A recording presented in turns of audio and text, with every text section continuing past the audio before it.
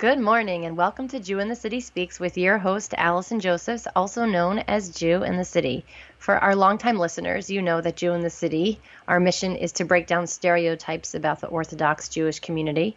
Our mission expanded over years of existing to not just break down these stereotypes for the secular Jewish community and non-Jews, but we found that there are even people who have been raised religious, who have had stereotypes about the Orthodox community, what can be allowed within the bounds of halacha, what different opinions include. And so our work has expanded into Project Makom, which includes people that were not happy in the Orthodox community they grew up in, and we're looking for a change in community. And, really our goal is to show that there is beauty and meaning and positivity in a Torah observant lifestyle, that you need not remove yourself from the world, that you can be engaged and enjoy God's world and live a meaningful life. And one of the ways that we help get this message out there, because there's really only so much that little old me can say, one of the ways that we get this out there is by telling other people's stories.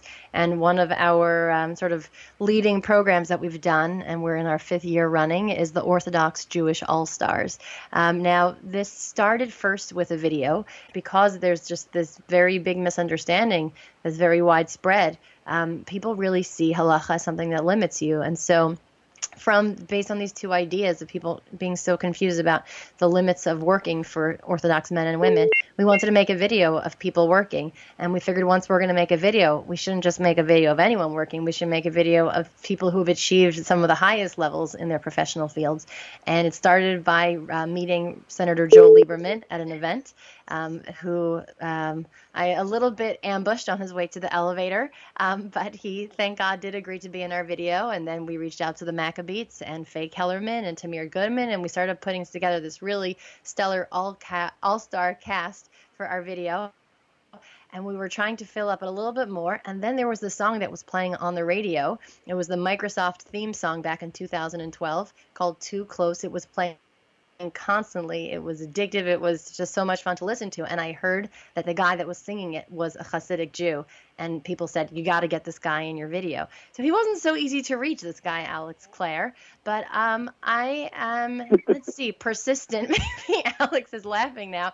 And anyway, we really pulled the video together like 2 days before we had to release it or something crazy like that. We didn't even know he was going to be in it, but I literally contacted every Lubavitcher I knew and their shaliach, because he was a Chabad, and so we caught him. We finally met him at a concert in Philadelphia. We filmed the video backstage. He invited us to stay for a concert, which was super cool. We had a great time. I didn't even do concerts like in my pre-religious days. I did one. I won a Green Day concert on Z100.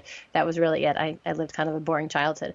That's why I became an Orthodox Jew. No, just joking. Anyway, so I had a great time and a great night, and he opened up our video. If you haven't guessed now, his name is Alex Clare. He is with us today. And Alex, thank you so much for joining and talking to me again after I ambushed you.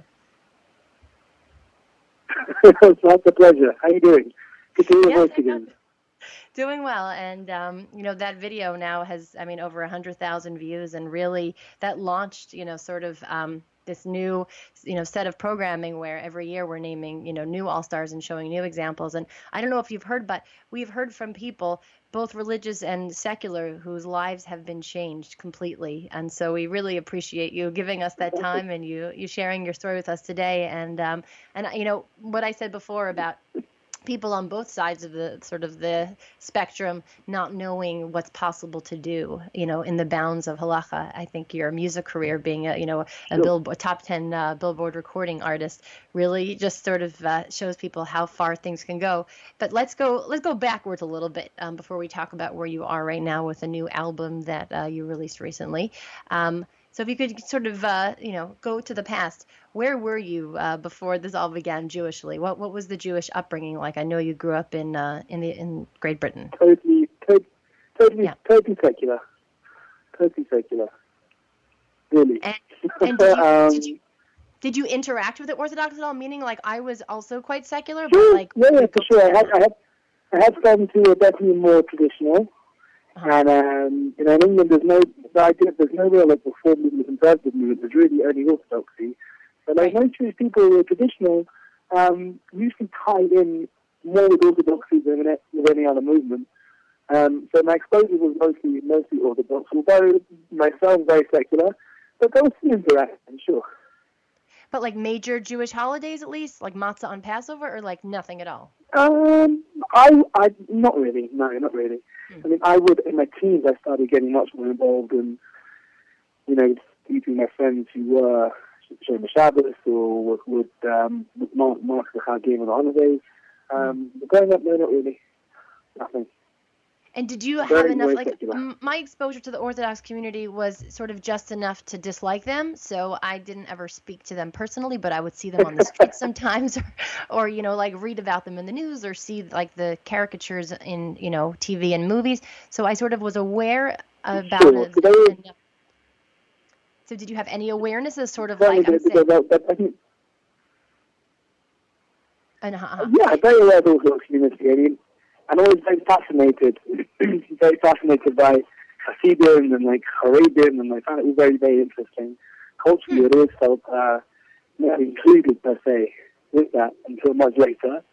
But yes, certainly, you see the stereotypes and the generalizations, and sort of when people are very culturally Jewish, they sort of this is a connection to Judaism. Is the sort of the stereotype and the generalization of corny jokes and eating cornier food.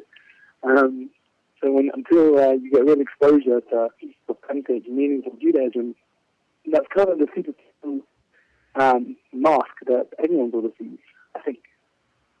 Certainly in my case, yes, you have the cultural connection, but until you understand the depth of what Judaism has to offer, it only ever sort of stays in this very superficial cultural.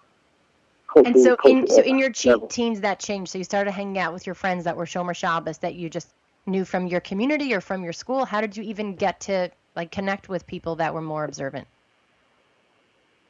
Just hanging out, on the streets. Especially with skateboard and the dumsticks.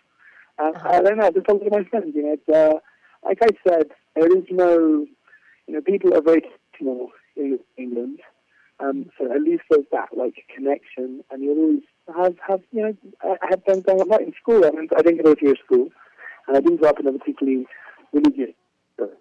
But I always had, my father spent most of his life in North West London, and most of our friends growing up were a lot more traditional. So, yeah, and so you're hanging out with them more. Was there a certain point that you said, I'm gonna dive right into this Jewish stuff, or did it happen more slowly? Yeah, so it was very gradual, but it was also, there were a few big sort of key moments. I love Hebrew, and I love learning, I love Tanakh. I really find it absolutely fascinating, always.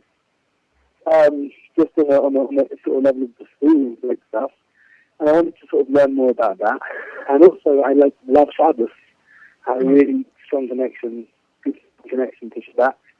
And, for me, that was one of the big catalysts, is that I really saw that with my more religious friends, in my early 20s, I became really seriously Shabbos. And it was kind of at that stage when there were a few big life-changing moments in my life in terms of career, in terms of my social environment that I was in, and I needed more. I needed more sincerity and more depth and more warmth and more love and more, meaning. And one afternoon I walked into a Hasidic synagogue looking for more in Stamford Hill, which is kind of like the Williamsburg of London. And I met a Hasidic family, and that was that, really. And how old were you at the time? I was 21. Mm-hmm. Okay, so that's sort of the Jewish journey, starting in the teens, getting connected with a Hasidic family. They welcomed you in. Where does the musical journey come into this? When did you discover your love and passion for music? Well, I think my first musical instrument when I was 7, which was a trumpet. And then I progressed to drums when I was 11. And then as a drummer, I lived in a really boring part of London, and like most of my friends either played music or did nothing useful. So music seemed like a good option. I loved playing drums in bands. Then in my late teens, I started playing in a band called The Shots, who weren't particularly good. They were terrible, but we were like young and full of energy. So we created a bit of a buzz around ourselves, and the band fell to pieces, but as a drummer, I was in the right place at the right time, and I got offered a job working for a small publishing company. And then after working for that small publishing company as like a songwriter, they gave me like a development deal, and then that led on to a deal a few years later after playing almost every single night of the week. A deal with Island Records when I was 24. A few years later. And by the time I got with Island Records, I'd already been working with like more established UK artists like Plan B on the streets. You probably won't know, but they were pretty big in the UK a few years ago. From there, I got offered a record deal with Island Records, and then Island Records, 2009, I think I signed with them. And then 2009, 2010, I was in America recording my debut album. Mm-hmm. And so you're kind of doing the from thing and the music thing at the same time by the time you get into your early 20s. Yeah, sure. When I signed my first major record deal, I was also Shomer Shabbos, Shomer Shabbat. Mm-hmm. And so was that a concern? Like, is that, I know for people, and I don't want to call your job less typical, but as my husband said, like, everyone's supposed to be a doctor, lawyer, businessman. He didn't want to be, now he's a lawyer. But, for sort of more those typical office jobs, there's the question, do you wear your kippah in the interview? Like, at what point do you, tell them about the Shabbos thing? How does that work with a major label in terms of, I'm sure they have expectations. Yeah, it was very complicated. It was very complicated. And my first record deal, the record deal with Records didn't work out so well because there were obviously a lot of commitments in terms of Jewish folks. The big clash with all the promotional opportunities. I had to turn down a tour with Adele in 2011 because it was over Pesach. And then I had to go down a whole bunch of shows around Sukkot that year. However, shortly after that Sukkot, I had my first major break. So, it's really just a matter of perseverance and, sticking at it. And eventually, when opportunities arise, you have to seize them. And, I never I lost an opportunity because of Shabbat. I feel like I gained so many. I get so much out of it, especially when I'm on the road. It's the biggest bit of a respite, both spiritually and physically. But no, it was definitely tough, and it definitely had its big challenges in the early days. Because it's, the music industry's main night of the week is Friday night, and for a Jewish person, the main night of the week is also Friday night. So, it definitely had challenges, but thank God it all worked out amazingly in the end. What about from the Frum community? Totally worthwhile. I mean, we say on Kabbalat Shabbat, so Shabbat Piyam Akol Bracha. We say Shabbos is the source of all blessing, like everything that good that comes about in our life comes around really because of Shabbos observance. And when you understand, and you understand the depth and the meaning of Shabbos, no matter what opportunities come your way, you understand that time to connect on a Friday is so much more important. I think it's very hard for a lot of people to understand. It's such a big opportunity every time Friday night comes up, and that opportunity would far outweigh any other challenge or test that you may have because of opportunity that may seem missed. Mm-hmm. Totally. And in terms of how the Frum community reacted, like at what point did people realize, hey, this is one of our own that's kind of out there? And did you kind of, I guess, like too close in 2012? That was like your big deal. Actually, maybe let's back up for a second. Tell us how that came about. Microsoft just calls you one day and says, "Hi, we want to use your song for our commercial." And just post it everywhere. We believe in Hashgacha Pratis. Hashgacha Pratis is divine providence. Sure. And it just so happened that one guy in America bought my album. He liked UK music. He had a friend called Keith who ran a advertising company, a media company in America, and he was commissioned to make an ad campaign for Microsoft. And he basically was walking around his friend's house while my music was playing on a CD. And he called me up, and he sent me an email first and asked to use it, and of course I said yes. Not expecting quite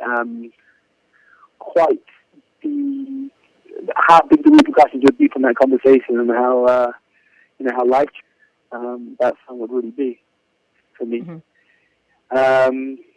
And yeah, it was massive. They asked to use it in that campaign that was on for a few weeks at first, and then they extended it for the course of the campaign. And as a result, my song was played on every single commercial TV station in the world. So it was getting millions and millions of Shazams. Shazam is an app that you can use to listen to a song that you don't necessarily recognize, and it will tell you what it is, and give you an option to buy it off iTunes or Google Play or other music apps. And basically, millions of people started downloading and buying my music from hearing it on this advert, and then it got obviously synced to radio, and all the radio stations started playing it. Quickly went to the top of the airplay charts in the US. It was constantly on the radio, and then obviously in Europe and Russia and everywhere else, it was massive. So really, really low. And I subsequently went on a world tour for 2 years after that. The Maccabees were also in that video, and they had, sort of a meteoric rise to fame, but I think yours was even bigger, since every TV station was playing it all over the world. So how do you deal with that kind of, notoriety of not being so known? Let me ask you a question. Did you dream of being famous when you wanted to be a musician and when you were younger, or was the dream to make music? No, not really. In fact, it looked like it would be fun, touring around the world and staying on tour buses and playing live shows, and it is a lot of fun. It's the best job in the world. It really is so rewarding. You get to create everything that comes into your head. You get to analyze and put down, onto paper, onto tape, or onto a computer, whatever. You get to create music for everything, and it's a huge privilege, and it's fantastic. However, with the sort of musician's lifestyle, it's tricky, I'm married and have kids, Baruch Hashem. Yeah. And there are challenges, when you're on the road, you have to go away from home for 3-4 weeks at a time. So definitely challenges. And in terms of, Judaism really tries to cultivate and nurture a sense of humility and a sense of purpose and an understanding that whatever we do is really a means of serving Hashem or a means of interfacing with Hashem however we can. And, whatever happens to us is Hashem's way of interfacing and reacting to how we respond to the world. And when you have that in mind, it's very humbling. And you understand that whatever blessings we have, whatever good we have ultimately comes from Him. There's no time to really get too big for your boots if you're a religious Jew. Believe it or not. There's many tremendously humbling experience, especially if you have success, because once you acknowledge the fruit of that, it's very meaningful. Did you have the sort of thing where people that you hadn't heard of from a million years came out to find you once your song was playing everywhere? Or? Sure, yeah, that definitely happens. There are people that queue up and they want to sort of share their enthusiasm and the fact, they're so happy that everything's working out. Yeah, definitely. I mean, but indeed, like you were saying, if you have a midday, if you have a personality trait or something that interests you, or you have a passion for, then if you don't use that in a creative way, then it's a waste. It's a waste of a natural ability that you're given. What about the Frum community? Once you kind of made it out there, when did people even get wind that this was an Orthodox Jew behind the song that was playing on the radio constantly? Do you remember when that sort of got out? Was there an official story where you came out with the news? So yeah, it was interesting. I obviously live in an Orthodox community, and yeah, it was quite hilarious. You reach some level of notoriety and success when I had a Ger Chassid, a very, very strict religious group, come up to me and acknowledge that he had heard my music. It was very strange. And there's a lot of support and a lot of love from the Orthodox community. And surprise. And people were very pleased. Very, very pleased. And, I live in Yerushalayim now, I live in Jerusalem. But so I have a bit more anonymity here. But in London, my hometown, people always acknowledge, and I have some kids come up to me and sort of crack a joke like, "Alex, I'm too close to you right now." It's cute. So yeah. That's Yeah, the new normal. People assume that there would be... Hello? Oh, yeah. What were you saying? Hello? Can you hear me? People assume there would be some kind of aversion or, negative reaction, but no, quite on the contrary. If someone is, orthodox and consistent with the orthodoxy, then, and if people realize that there's no real major compromise in your religious observance, then people are very supportive. I think people have worries for, the image of the Orthodox community or for the actions of individuals. But they're generally very good. So now tell us about, we're coming to our last few minutes here now, and we're going to hear some of the music. You have a new album out, Tale of Lions. Sure. So this is a bit of a different Tale direction that you've gone. Yeah. So what inspired it, Tale and of what Lions does it sound like? Yeah. So we were talking earlier about, people need to feel like they've made it or to feel that there's some level of celebrity status. I was seeing in the music industry and in, the world of media in general that people have this obsession with notoriety without putting the focus on ability. And there's people who are famous for absolutely no real reason other than, for being caught doing things that they shouldn't be. With that in mind, there's in Turkey, I've written Ethics of the Fathers. One of the quotes from Ethics of the Fathers is that it's better to be the tail to a lion than a head to a fox. Which is something that always rings very true with me, Better to be on someone who's behind someone who's truly great, supporting them, and getting to a higher level than being at the head of a bunch of foxes. So yeah, with that in mind, looking at the world around me, looking at the way after a few years of marriage, how my relationship changed with my wife. It becomes much more serious and much more focused on making a relationship work and building a family properly, which is, it takes great effort. People think that these things are simple and, when someone gets married, it's it's all, bells and roses and lovely things, but it becomes hard work and there are challenges that have to be met and realized to make a marriage successful. With that, and with the focus on the world at large around us, the big political changes that have happened in the last couple of years, in regards to my home country, Britain, it's gone through big seismic shifts in its ideological focuses. From being a very liberal, inclusive European country, it's become a very isolated and a little bit more right-wing country, which is very scary for a person like me. So with these things in mind, I created this album called The Tale of Lions, which I'm very proud of. Yeah. And we're gonna close out with one of your songs in a second, but I guess just some closing parting words for our listeners. And it's been a pleasure talking to you.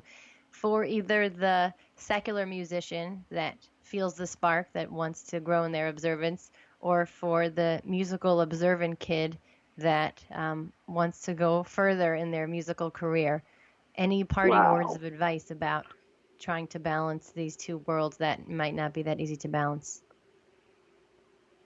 My life is all about balance and finding a middle path where everything is really, really well balanced. Now, when people become religiously observant, or if they become focused on their career or a path that they hope to be successful, it tends to become all-encompassing and be complete and direct focus, and that's a very important and very special thing. However, it's very easy to lose sight of the other plates that that we spin in life.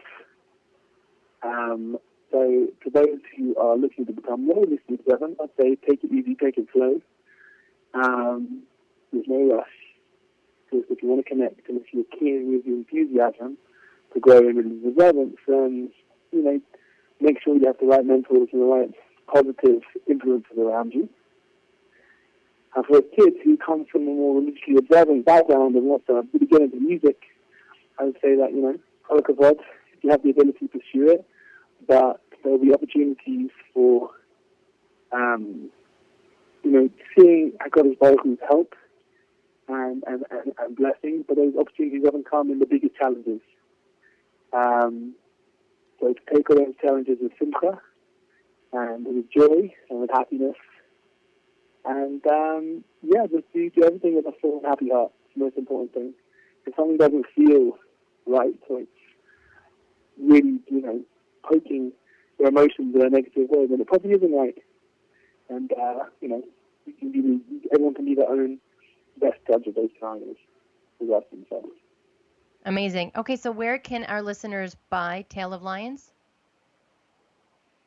So it's on iTunes now, and it's on Google Play, and Amazon, and all these places. I think it's out in the US on the 20th of January. And we're going to close out now with one of your songs. So I will say my goodbye now. Tell us which song we're going to close out with. You'll be fine. Excellent. All right. Well, thank you so much for joining us today, and thank you so much for listening. Okay, on Tale of Lions with Alex Clare.